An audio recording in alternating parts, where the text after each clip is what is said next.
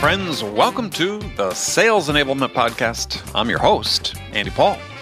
Now, today I have a special bonus episode for you because today we're introducing a new podcast, another podcast produced by RingDNA. Now, as soon as I'm done talking here, you'll hear the RevOps podcast. It's hosted by our very own Jordan Henderson, Brandon Redlinger, and Jonathan Stevens. So you might be asking yourself, why a podcast on revenue operations or RevOps? Well, more and more companies are embracing revenue operations as the answer to misaligned sales processes, people, and data that can lead to really significant inefficiencies. However, many people still have critical questions about RevOps. I mean, what processes and tools do I need? How do I structure my team? How do I measure outcomes across sales, marketing, and customer success? And what are some of the best practices for doing that? Well, your hosts will deliver unfiltered, thought-provoking discussions and actionable takeaways on every episode about the ideas, the processes, and technology changing the B2B landscape with revenue operations. All right, let's jump into it.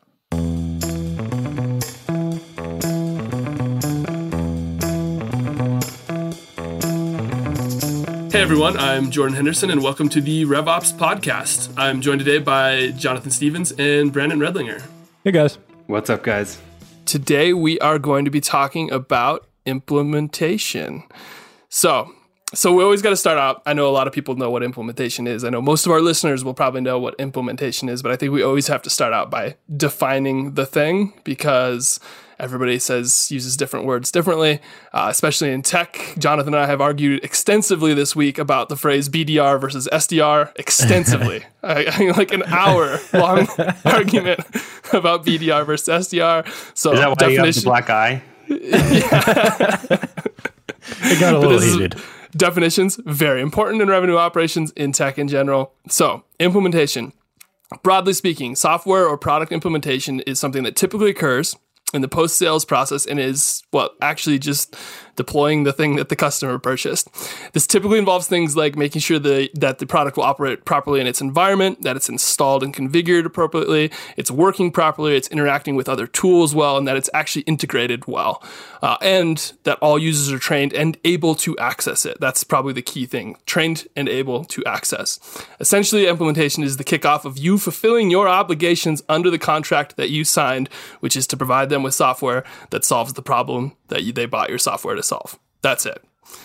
Everybody have thoughts on that definition of implementation? It's quite a long definition, but it's setting your customers up so that they can succeed, so that they can use the software like you promised it to them. Totally.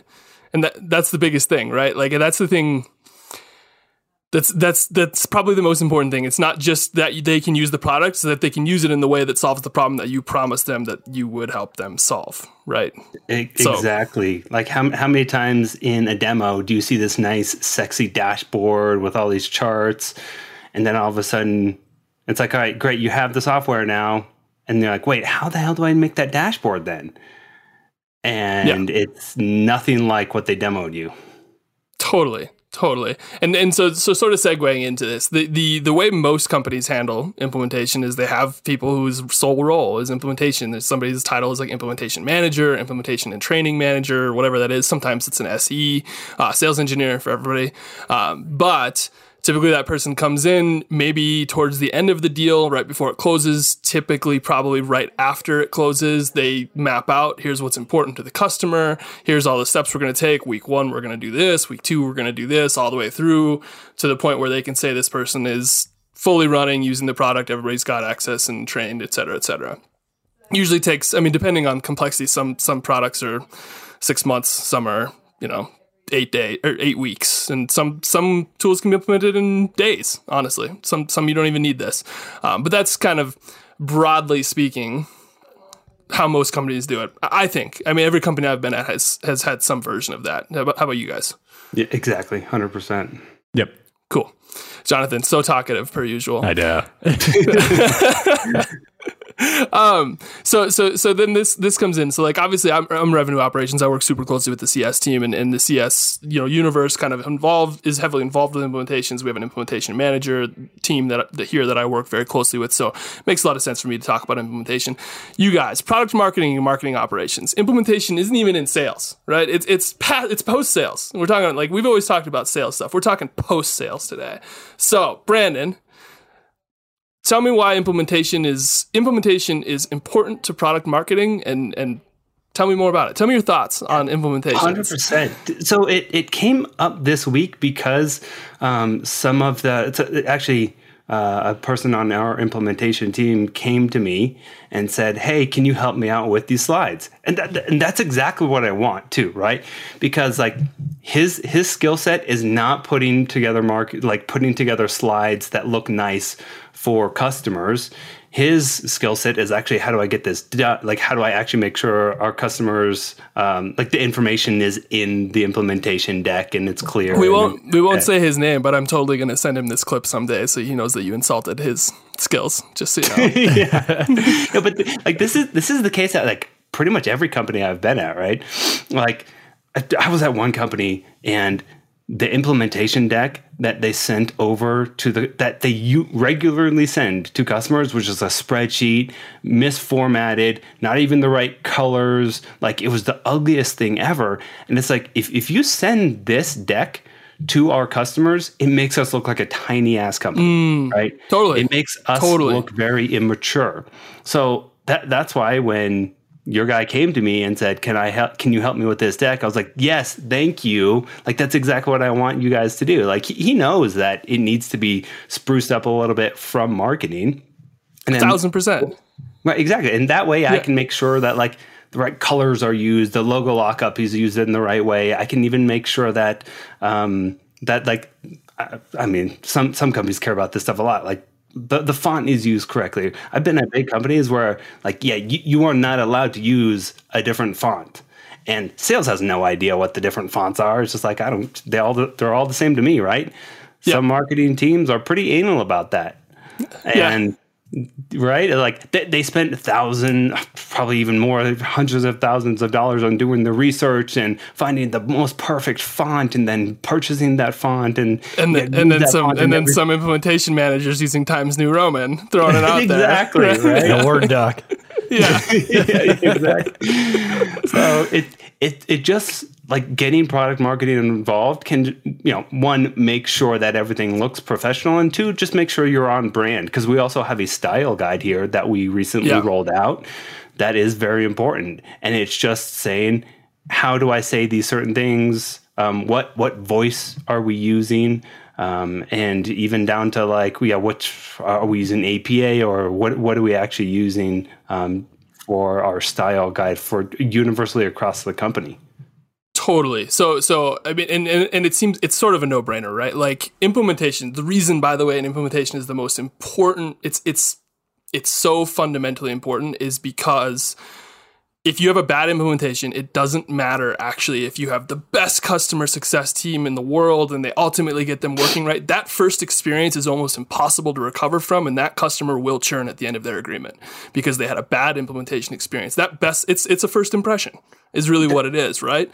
And you're helping provide a first impression that's polished, that's actually representative of the product and the company that you are, not just a Word doc with Times New Roman. Exactly. And like every single touch that you have with a prospect or a customer, I don't care if it's a sales call, I don't care if it's an ad click, I don't care if it's a call with support, implementation, all of that plays into how they perceive your brand. Every single touch either helps or hurts you.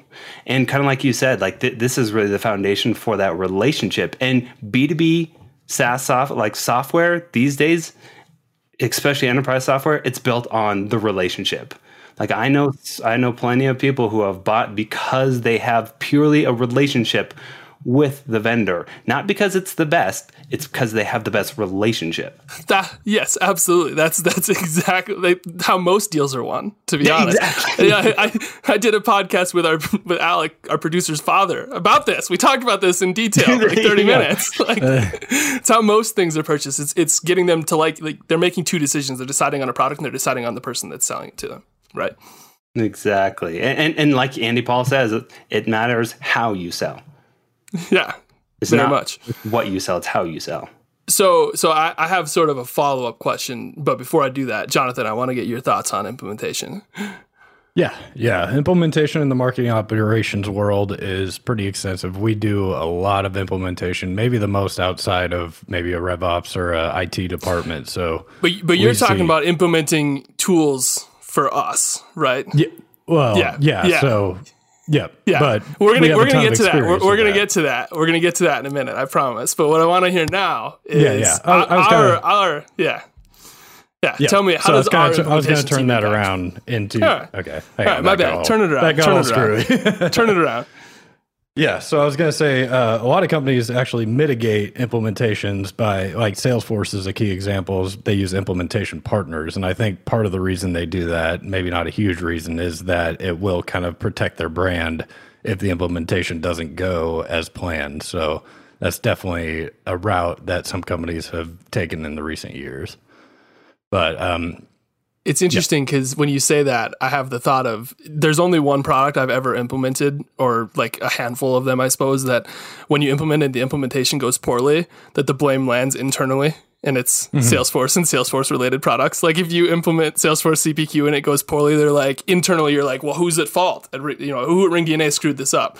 Every other software product in the world, they're like, oh, well, that company didn't do it well.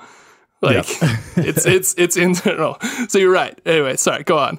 Yeah. So I think the critical components of implementation is documentation, having a portal. I think, one of our recent companies we've signed on was 6 Sense. They've got outstanding documentation. Everything's in their portal. You can get to it easily. I don't have to go ask my rep every time I want to figure out something. I can go do some research. So I think that's one of the most critical things to have as a software company is just proper documentation, a portal where your customers can go get everything they need, reach out if they need more. Yeah, that's awesome. So how do you as a marketing ops person, how do you help coordinate that? Like how do you make that happen? To build a portal? Yeah. Like I can't go build a website, right? Like yeah. So you'll have to team up with your marketing department to build a site, and I think it just is coordination with your IT department and your implementation partners to make sure you've got it all documented in the right spots, and then you just build web pages out of the experience and you lock it down. Yeah, and then just keep iterating, I assume, because everybody's implementation changes drastically over time, right? Yep. So here's my sort of follow-up question, and we do this, I think, every time, is we sort of talk about the easy conversation, right? Which is marketing down. It's because it's down funnel. We talk about like marketing to sales onward. But it's the upstream feedback loop that I'm actually interested in. And one of the things that I think is really fascinating, at least I think, and I want you guys to either validate or tell me I'm a total moron, is that implementation, being a part of it, is actually valuable to marketing, and specifically like product marketing. Because I would think, and maybe I'm totally wrong, that sitting in on implementation calls or seeing the content that they're sharing gives you some insight as to what's actually important to the people buying, which would be a good learning experience. Am I totally wrong in this? No. That's 100% right. That's 100% right. I mean, right. At any time I get a chance to listen to customer calls or prospect calls, I mean, that just gives me more insight into what they're looking for, what value they're actually seeing with the product, what's the pain point. Like the best thing that can come out of that is when the customer goes, oh, like it's that aha moment, right? It's like, oh, this thing right here makes it all worth it. And it's like, okay, that to me is gold. Like, yeah. I want more of those moments. So the more I can sit in on those implementation calls, or even just like customer success calls, QBRs, anything like that, I can sit in on, or just listen to, watch the replay of it. Like that's valuable for me. Totally. Jonathan, I'm pausing for you. You got insights? Yeah, I agree that being able to understand the challenges that the product is solving for people, that's really key. Hang on, boss is calling. Again, right, 2 weeks in a row. Don't tell him. All right, so I think we're still on his headphones. I think there, he's taking them off. I wanted to eavesdrop on what I know, I did too. All right, so I'm gonna keep moving forward. So, well, how about I kick a question over to you? I mean, we kind of touched on it. Do you like implementation partners? And how do you think about implementation partners? Should we be using them? Should we not be using them? Do you like them? Do you not? I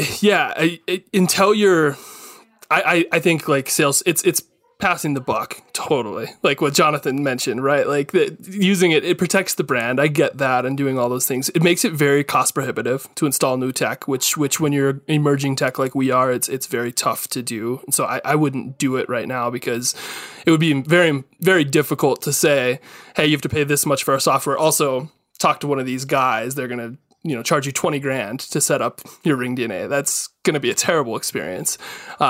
We're not there yet. And I don't think most companies ever get there. I think you have to be like a Salesforce or somebody of that stature in order to actually successfully make that the reality. I know there's other companies that do it, like Aptus, I know does something similar. But like even us, when I talked to Aptus about purchasing Aptus and they told me that, I was like, great, I'm going to talk to your competitors because I don't want to pay for that. Like, that's ridiculous. And so we move on. So I'm not a huge fan of it. What about you? Yeah, so at Engagio, we actually did have a bunch of implementation partners, and like some of that's just built into the service package that you sell to them.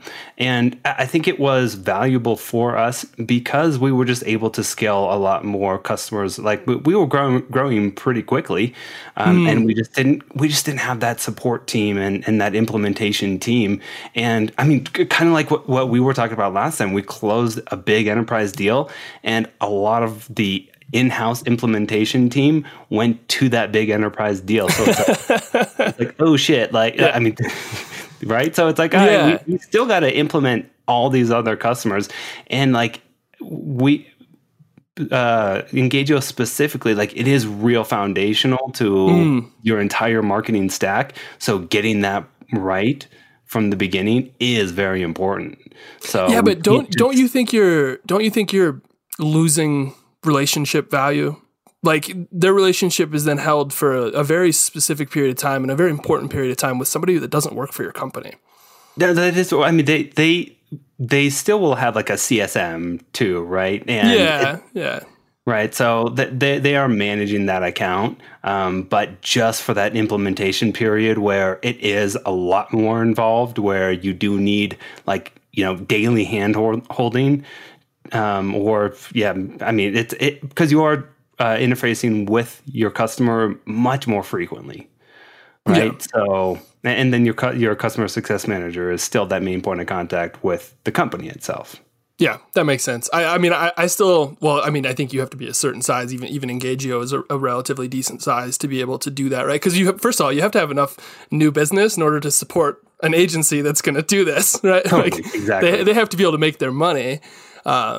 And I could see pluses and negatives. I've worked at companies that have done it. I liked, by the way, the best version of it for me at a company I've been at was essentially we sold a platform that you could implement yourself. You didn't necessarily have to hire somebody like that. It was going to be slower, and you'd have to like learn some things, and there was resources and all of that.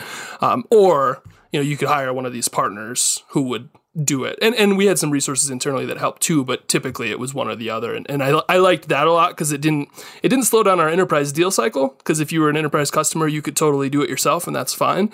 But our really big deals, we had dedicated partners that could come in and help out, which was super important. Yeah. And they do help close deals sometimes, which is kind of fascinating. They bring in business. They totally help you close things. Yeah. Cool. Jonathan is back. Are you just in time too? All right. Is he? Sorry about that.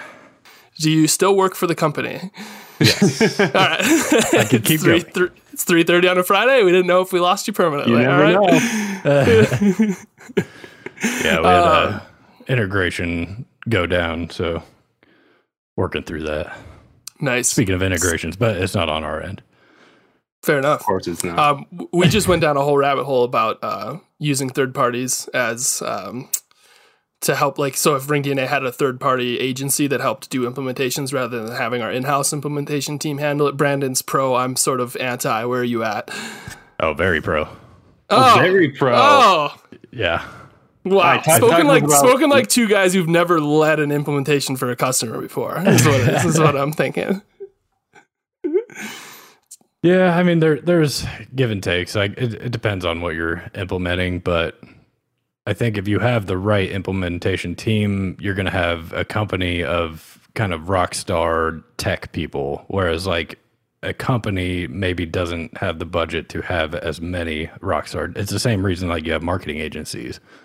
Is, you know, you just can augment a lot easier with a company than you can hiring all these people. So do you think it has full-time. as much to do with, it probably has as much to do with the customer who's ever buying you than it does your company itself, right? Mm-hmm. Yep. There you go. But I still, I've been going back to the same point, and you were gone when I talked about it. I think you lose so much relationship value.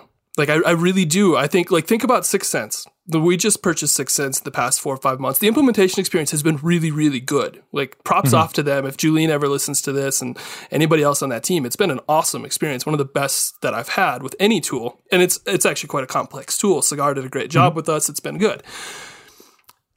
I know all their names. I'm so confident in their tool. I'm like, that team is great to me because they did that so well, right? And if they had signed a contract with us and then they were like, hey, here's widget company XYZ to implement you, and the widget company did a great job, I wouldn't even know Julian's name because we wouldn't even be there, right? And we wouldn't have that relationship, and I wouldn't love that platform or that company as much as I do, which that's the missed opportunity, right?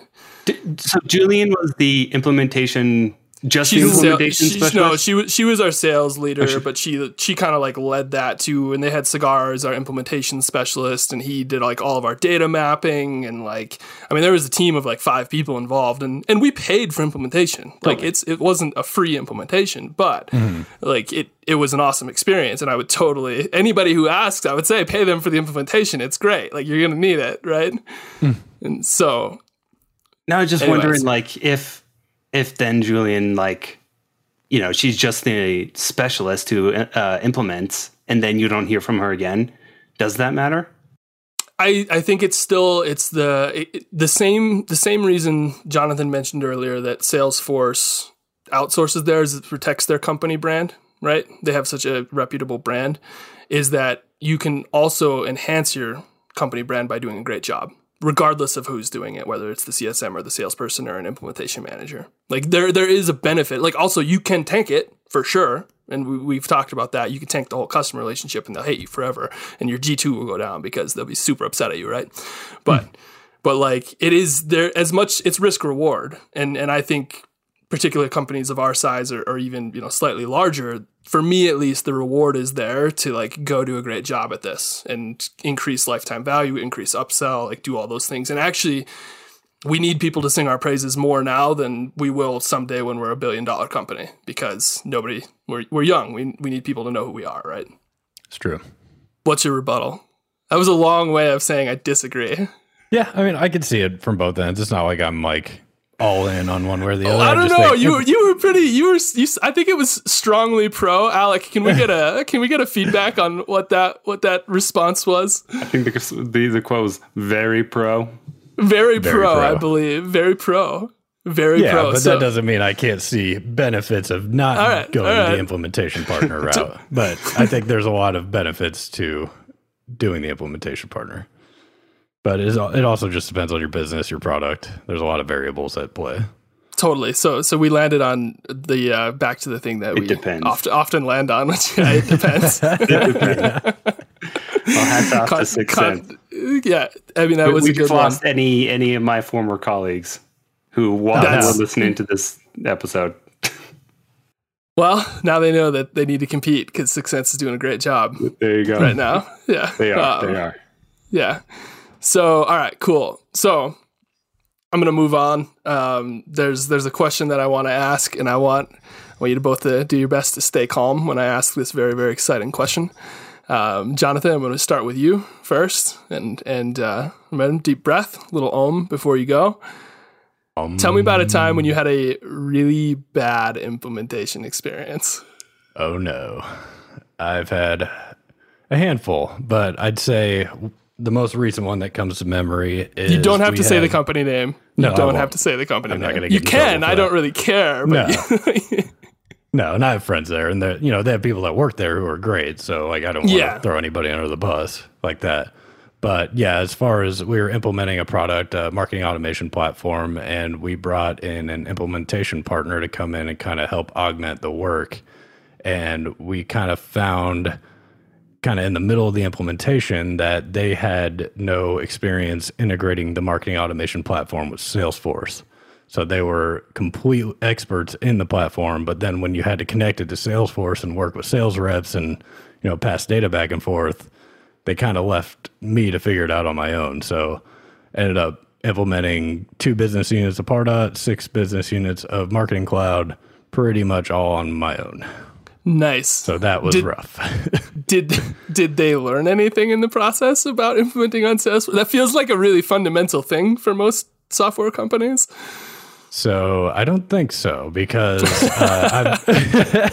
I actually have a former colleague who moved on to another company who's actually been reaching out recently, who used the same implementation partner, and now they're kind of reaching out to get me to kind of help them with an advisory role as far as implementing the product. So, well, you know how I feel about advisory roles, so yeah, it's not very pro. Just so the listeners know, it's not very pro.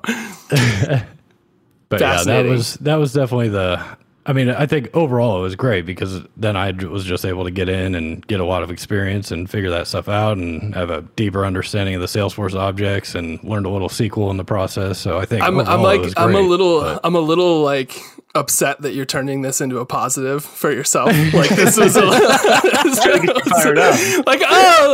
This isn't a job interview, Jonathan. Like, you should tell me. I'm so much better now. And what I did, how I overcome that obstacle. Like, no, I don't. No, tell me how terrible it was and what they screwed up, and I want to hear deep details of how awful they are as people and company and as software product. Did you ever get the platform working? Oh yeah. It was definitely working great. It was a little bit of an aha moment. It was like, okay, I'm going to have to figure this out. So a lot of late nights were spent, a lot of all-nighters were spent just implementing, because we were also at the time upgrading to Salesforce Lightning from Classic at the exact same time, and reworking, moving off of person accounts into the standard account model. So we had to migrate and kind of move over all at the same time. So it was messy, but all of our listeners, stop doing that. All of our listeners. I mean, I'm so much worse off now. Yeah. All of our listeners who were in sales or marketing contributor roles and not in ops just totally tuned out and went away. It's That's true. We might as well have been talking about shoes. You were talking about migrating data and doing things. They're just muted and moved on. This is a RevOps podcast, after all. Yeah, it is. There'll be some sales ops people that'll be like, oh, yeah, that's a tough migration. Oh, yeah, I feel you. I wish I could learn some SQL. Yeah. So, Jonathan, what did you learn about how to choose the right implementation partner? Oh, that's a great question. Yeah, that's what I'm here that's for. A good question. I think. Actually, no, that's your job, Jordan. When is the last? You've asked 2 questions in 4 episodes. You're not doing a very good job. You're right. Yeah, I think just doing a little more vetting up front. I mean, we did do a great job. We vetted 5 different implementation partners before we landed on the one. I think we ended up landing on the one because they were pretty local to us, and we thought there'd be a lot of benefits that they could come into our office and kind of be with us while we're kind of implementing and help us train. And I think we kind of got a little too stuck on the fact that they were local. I think would probably be the biggest thing that ended up happening. I do want to point out that if you throw their name out there, they'll probably reach out to us, try to offer us like some free software or something. I'm just saying. All right. Well, I can't bait you into it. All right. Cool. Brandon, same question. Bad implementation experience. Hit us with it. Yeah. The worst experience was just not delivering what they promised. So we did not use an implementation partner or any third party to help implement. It was a marketing software, but it was they sold this big shiny package, and then some of the very specific features they didn't tell us it was actually not included in the base package. So I'm trying to set this up, and they're like, "Oh yeah, that's an extra $5,000." I was like, "What the hell are you talking about?" Oh, and then this other thing, it's another $5,000. It's like, wait, you nowhere did you mention any of this. Can I ask if it's a certain company, and then you'll answer yes if it is? Sure. I think I know who it is. Marketo? It is not Marketo. Okay. That was going to be a big name to drop for a terrible process. I hear that feedback about Marketo all the time. I don't know if they changed it recently. That was last time I heard that was like probably 4 or 5 years ago. But so upcharging you on every step of the way, essentially. Exactly. Every single little feature. That's the biggest thing. It's like, I'm like, know what I'm buying you for. I told you exactly why, like the things that matter to me.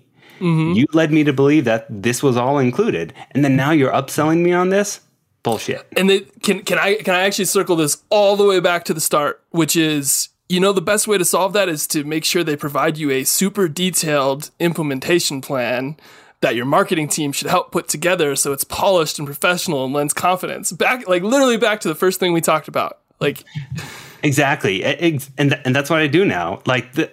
I learned my lesson. That was a hard lesson to learn, because now I look like a complete idiot in front of my boss. I got to go fight for more budget now. It's like, I need 10 grand more. Yeah, exactly. Yeah, it's like, not no way. Feeling. And of course, now, I almost really do want to just drop their name, but anytime someone comes to me and is like, "Hey, I'm looking at this company," I'm like, "Nope, never go with them. Never go with them." And it's kind of back to one of the things that we were saying too. It's about the relationship. They completely, they care about money more than the relationship, right? And now I know for a fact, and it prides me that I have prevented a lot of friends and colleagues from purchasing their software. I don't understand why you're not saying the name. You could prevent so many more. So many more. Huh? My only goal is to get somebody to throw a company under the bus. I don't know if you guys knew that about this question. Yeah, I've had a few experiences like Marketing Cloud's another company that kind of has that. And I think part of it is just the way they build the product. The name. There's a name for you. Yep. There's a name. But Marketing Cloud. Part of it is like how a product is built. Like if you're servicing things that make it look like you purchased it and it's part of your package, then that's kind of confusing to the end user. So I think having visual cues that you need to pay for this if you want to be able to use it. It's an add-on. It's not part of the base package. I think that helps a lot because, if you go through an implementation and then realize, oh, I need to pay 5-10 grand more, that's not a good feeling, and you're going to look bad with your leadership. Yeah, totally. I mean, there's a thing here too, which because I had an experience once, and it's the reason I'm actually pretty passionate about implementations, and you guys both know this, and some of the people that listen to this will probably, I've actually implemented a lot of people, and especially with some of our packages, I do trainings and stuff because I use them very heavily internally. I had a product I bought years ago where they basically, after we signed the contract, they started sending me videos. And there was this video library that tracked when you watched videos, and they wouldn't install the product until I watched all the videos. They absolutely refused. And it was 22 hours of videos. What? It was absolutely insane. And I was furious the whole time. And so I legitimately, and they stopped after each 20 minutes. You had to click on the next one and hit play. So you couldn't just hit play and walk away. you actually had to pay attention to these terrible, stupid videos. Oh, no. And I would email them like, I need to get like, can we get the meeting scheduled to like get this installed? And they would be like, oh, we just checked. You're only at like hour 14 of 22. Like you can't do it yet. And ultimately, like, honestly, this went on for like 3 weeks. And at the end of 3 weeks, I was like, okay, we're 3 weeks into the contract. You haven't installed it yet. By the way, contractually, we bought a software product that you haven't provided us. We're not paying you. Because you haven't provided, like, it's like me buying a Snickers bar and then the guy at the counter not handing me the Snickers bar. Like, it doesn't work. I'm not paying for that, right? We need you to watch some commercials first. Read the label. There's this video on how to eat a Snickers properly that you need to. But, like, it's a terrible experience. And you do, by the way, you have an obligation. And that's why I kind of worked the contract thing into the definition of implementation. You have an obligation to provide them a software product because you sold them a software product. They're paying you for a software product. Like you can't then not give it to them. And implementation is you handing them the candy bar, right? And so, anyways, that's my. Are you going to call that one out? I'm Which not. company was that? I'm not. I don't even know if they exist anymore. It's been like 5 or 6 years. I think everybody's probably had that experience with them. So I'm in the boat with you, Brandon, where I have proudly told like 6 people don't buy that product, and they've gone different directions. It does, yeah. So I think I usually phrase it as like, unless you want to replace Netflix with training videos for the next 30 days, don't buy that product. All right. Any other thoughts on implementation? I know we have like 10 minutes left. We're chugging along today. We are. Let's go to our last segment. Jonathan didn't drop one F-bomb. He dropped 2 company names though, so That's I'll true. give you that. Yeah, that kind of counts. You didn't say F that company though, which I was waiting for. No, all the ones I've called out are good companies. Just that's true. Like Marketing Cloud's a great it. product. Like it's just yeah. They had some gotchas. Every product's got some gotchas. All right, so the final segment, per usual, this week on LinkedIn. This one is sort of, well, not even tenuously related to the discussion we're having. It's not at all related to implementations, so brace yourselves. This week on LinkedIn, the message I got was, professional development as a revenue operations leader is hard. I have people on multiple teams with multiple focuses. How can I make sure that they feel empowered to develop professionally? And I like this message because I feel this message. Like, I work with so many people, and I have people on different teams that I work with that are in sales ops or like in marketing or in finance or in CS or even in implementation. And people at companies will have different people in all those roles that report to them, even though they're working specifically in one of those verticals, right? And so like if you're a revenue operations person and you have a marketing operations person and a sales ops person and a CS ops person, how do you make sure that they're all getting the things that they need to professionally develop? It's tough. Thoughts? Totally. So I'm actually going to start with Jonathan because he's a marketing ops guy who doesn't report to me but works super, super closely with me, and I try my best to help him wherever I can, like, you know, feel like he's getting professionally developed. And I want to know, what could I do better? Throw me under the bus. Where does you begin? Yeah, I wouldn't say I have anything you could do better. I think there's just, I think the biggest thing is just making sure they're at the table. Make sure they're clued in when things are going on. Make sure they understand, you know, what's happening in their world. Otherwise, you know, they may be in the dark and then they're getting pulled in at the last minute and they're kind of playing catch up. So I think just keeping the alignment there, keeping a touch base, maybe having a biweekly or weekly touch base of the ops people would be a good way to do that. Nice. It's good advice.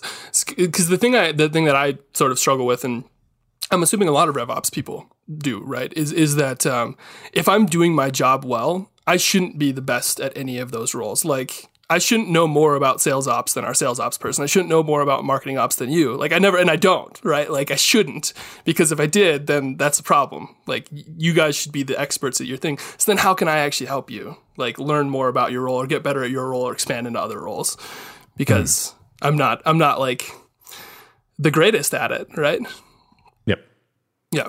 So it's interesting, like expanding it. So let me ask you this then as a follow-up to that. I know personally you like to get more involved with sales and like learn from sales pretty aggressively. You sit in sales trainings and that sort of stuff. Is that something you think is super valuable for like development as a marketing ops person? Absolutely. I think not only from development as a marketing ops person, but it's really beneficial even just for the hoorah moment of just saying, keeping motivation, like understanding that, you're putting wins on the board. Sometimes, especially in marketing ops, you're so in the weeds a lot of the times, just implementing products and, just building these journeys. You don't get to kind of see the benefits and of the things. Like you get to see the reports and all that, but just being able to hear the individual wins and things that sales are bringing across the finish line, it's so beneficial, and it keeps motivation. I think motivation is key because you want your employees to be happy. That's awesome. Yeah. I didn't even think about you getting to celebrate the wins with the sales team, because celebrating wins with the sales team is a fun time for sure. Yeah, it is. Cool. Brandon, what do you got? All right. So I do think like professional development, everyone should, like every manager out there should know what drives their people. Like what are they motivated by? Where do they want to go? And that should be an ongoing conversation. So every month I like to have just a broader conversation with my people and say like, how are things going? Has anything changed? Like take a step back. I don't want to talk about specific projects. I don't want a status update here. I want to know, how are you doing in your career? How are you doing professionally? Like, let's talk about some of these other things that are just like much more strategic, more career related. And I like to have that's scheduled every single month with all of my people. And that's really helping define like, what does it take for you to get to the next level? Right. So I think job levels are very important at companies and very defined for every single level. And people know exactly what they need to do to get to that next level. And then at the same time, I love it when someone comes to me and is like, I want to work on this other project too. Right. Like I had the senior brand copywriter here come to me and she's like, I want to learn a little bit more about product marketing. It's like, great. I think you would be great at that. Why don't you sit in on this meeting that I have with our head of product? And she sat in. She's like, okay, cool. Like this project that you guys are working on, I think I can do this thing. And as long as she is doing her everyday work well, then it's like, absolutely, you can take on another project that's outside of your scope. It's like letting people work on the projects that they really enjoy working on. It kind of like what Jonathan says, like when people are happy, when they are engaged, they're going to do great work. And a lot of just how I see managing my team is like, I kind of want to let you struggle a little bit, but not so much where it's like, Brandon, like, what are you doing? I need help here, right? Like, yeah. I'm more the type that's like, I'm going to let you see if you can sink or swim here. If you're sinking, like, I'm going to go in and grab you. But if you're swimming, it's like, great. Like, I'm going to be hands off. Like, you go run with this, take responsibility, take ownership of this. And then kind of like you said, like, we'll celebrate the wins together after this, right? And it's like, I just saw this on LinkedIn the other day. It's like, what makes a good manager? One person said, taking blame but giving praise or something like that. And it's like, yeah, I actually like that a lot. Like it is actually, people, yeah. Right. In a lot of ways, your job is to bubble around your people. Make sure that they feel positive and encouraged. That way they can professionally develop, because otherwise they won't. Yep, exactly. Yeah. Yeah, Alec just said that any mistake he makes is your fault moving forward, just so you know. No, but I love the answer. And I think there's actually a piece of that I think is a big miss for most companies, which you both actually said it, like, Jonathan, you mentioned, like, going into sales and like how exciting it is to like learn those things and engage with the sales team and celebrate the wins, and how that helps you come back, feel positive and motivated to do your job more. Right. And Brandon, you sort of messaged it the same way, which is, ask them what they want to learn and then empower them to go into that. If it's like product, then sit in with the product, like, et cetera, et cetera. And I think the miss is that typically managers like to think, well, as long as they're doing their job really well, then I'll help them do that. And I actually disagree with that, because I actually think there's a lot of times where somebody's not doing their job super well, and they're not doing it well because they're not motivated. And one way you can motivate them is by empowering them to go do these things. So even if you're doing your job a bit crap, like maybe this is actually the way to solve that a little bit, right? Like I can expose you to something else, get you excited, make you feel empowered, and then you're going to come back and do your work better, right? Does that make sense? Maybe they're just confused and they're only seeing like 1/10 of the piece of the puzzle because they're not being clued in on the other 9/10 of it. And True. You know, and at that point you just think, what am I working on? And if you really know the full picture of what you're working on, it's going to be a lot easier to motivate to do it. Totally. Yeah, and I see that a lot, I think. Like, oh well, he's not succeeding in his role, so I can't let him go do that. Like, really? Is that the reason we're not doing that? That doesn't feel like a great reason. A few things about that. It's like how poorly are they really doing? Yeah, right. Role, like, right? Are they basically not showing up? Right? Like yeah, like they're not showing up, but they want to go do this other thing. Nah, I think that's a bigger conversation that we have to have. And I mean, the conversation might be like, yeah, you are in the wrong role. Let's just not have you do this. Maybe we can get someone else to do this. This job here, and then you move over here. Or if that role is really critical and that person is not doing their job there at all, then I think it's a broader conversation to have. Like, do you even belong at this company? Because I've had plenty of situations where it's like, you know what, honestly, I think that it's going to be best for the both of us to part ways. And like, let's be professional about it. Like, I'll be a reference for you. I'll make some intros for you, but like your skill set isn't quite like a match for what we need here right now, right? And that's where those monthly conversations happen. It's just like taking a step back. How are things going? Like, let's be honest about it, because I never want someone to lie to me. And hopefully I built a relationship with my people where they will be honest with me. They say, you know what, I'm really frustrated with this, or, you know, I'm not doing a good job here, or Brandon, you're not providing me with what I need to be successful here. Like, I want, like, Alex should be able to say that to me. So what I'm going to summarize is that your advice on how to help people develop professionally is just fire them. Just move on. Just go. Like, if they're not developing on their own, then they don't belong. Yeah, exactly. Get out of here. You're useless. You're hopeless. No, but you're totally right. Right. Like all of it again. It goes back to the answer to all questions is it depends. But to summarize in general, the answer, I think that we're all sort of dancing around here. And by the way, I gave a version of this answer, probably not as well polished as the three of us could come up with together, but is to actually have a relationship with your team, talk to them, ask them what they want to develop, how they want to develop, evaluate whether they're ready to do those things, and then sort of coordinate that. It's not actually like your job to coach them always on what they're doing. If it's a marketing op person who wants to be in sales, connect them with the VP of sales, make sure they have a relationship, make sure they're in meetings. If it's a sales ops person that wants to be in marketing, connect them with the product marketing guy and make sure he's in those meetings and having conversations, right? Like it's coordinating and facilitating those things in a way that makes them feel like they're learning the things that they want to learn, so that then they feel more motivated to come back and work harder on other things. Is that sort of an accurate summary of where we're at? And if all of that is wrong, then Brandon says fire them. So Brandon will fire you. But actually, I think, and the one piece of this that I think is super important, and Brandon, you did a really good job summarizing it, is through all of that, as a good manager, in order to make your teammate feel empowered to develop professionally, you need to shield them from a lot of things, right? Like, your job is to, like you said, absorb the criticism, pass on the praise. Like, that is a lot of times what a manager does. That's what a good manager does. And if you don't, then your team's not going to feel empowered to develop professionally or at all, period. And they're not going to be motivated to do their jobs. So 100%. I feel like my job is just to make my people around me successful. That is my job. God. Fair enough. Yeah. I like it. I dig it. Cool. I think for what it's worth, I think that's kind of everybody's job. Like, that's just kind of jobs in general. Like, there's, sure. I mean, individual contributors, they're still like helping other people be successful. But yeah, so cool. All right. Is everybody happy with that segue? Are we good? We summarized that. I feel like that was a good LinkedIn call out for the week. Cool. So I feel like this one went long. We got heated on this one. Maybe a little.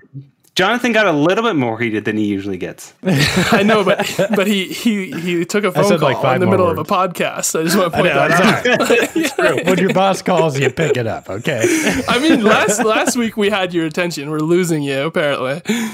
Cool. So We can cut that out if we need to. per usual, everybody who's tuning in, send us your messages on LinkedIn and wherever, email, whatever. We'll make sure everybody has our contact information. That way we can use your messages in next week. Thanks for listening, and we will look forward to the next week. Thanks, guys. Thanks, guys.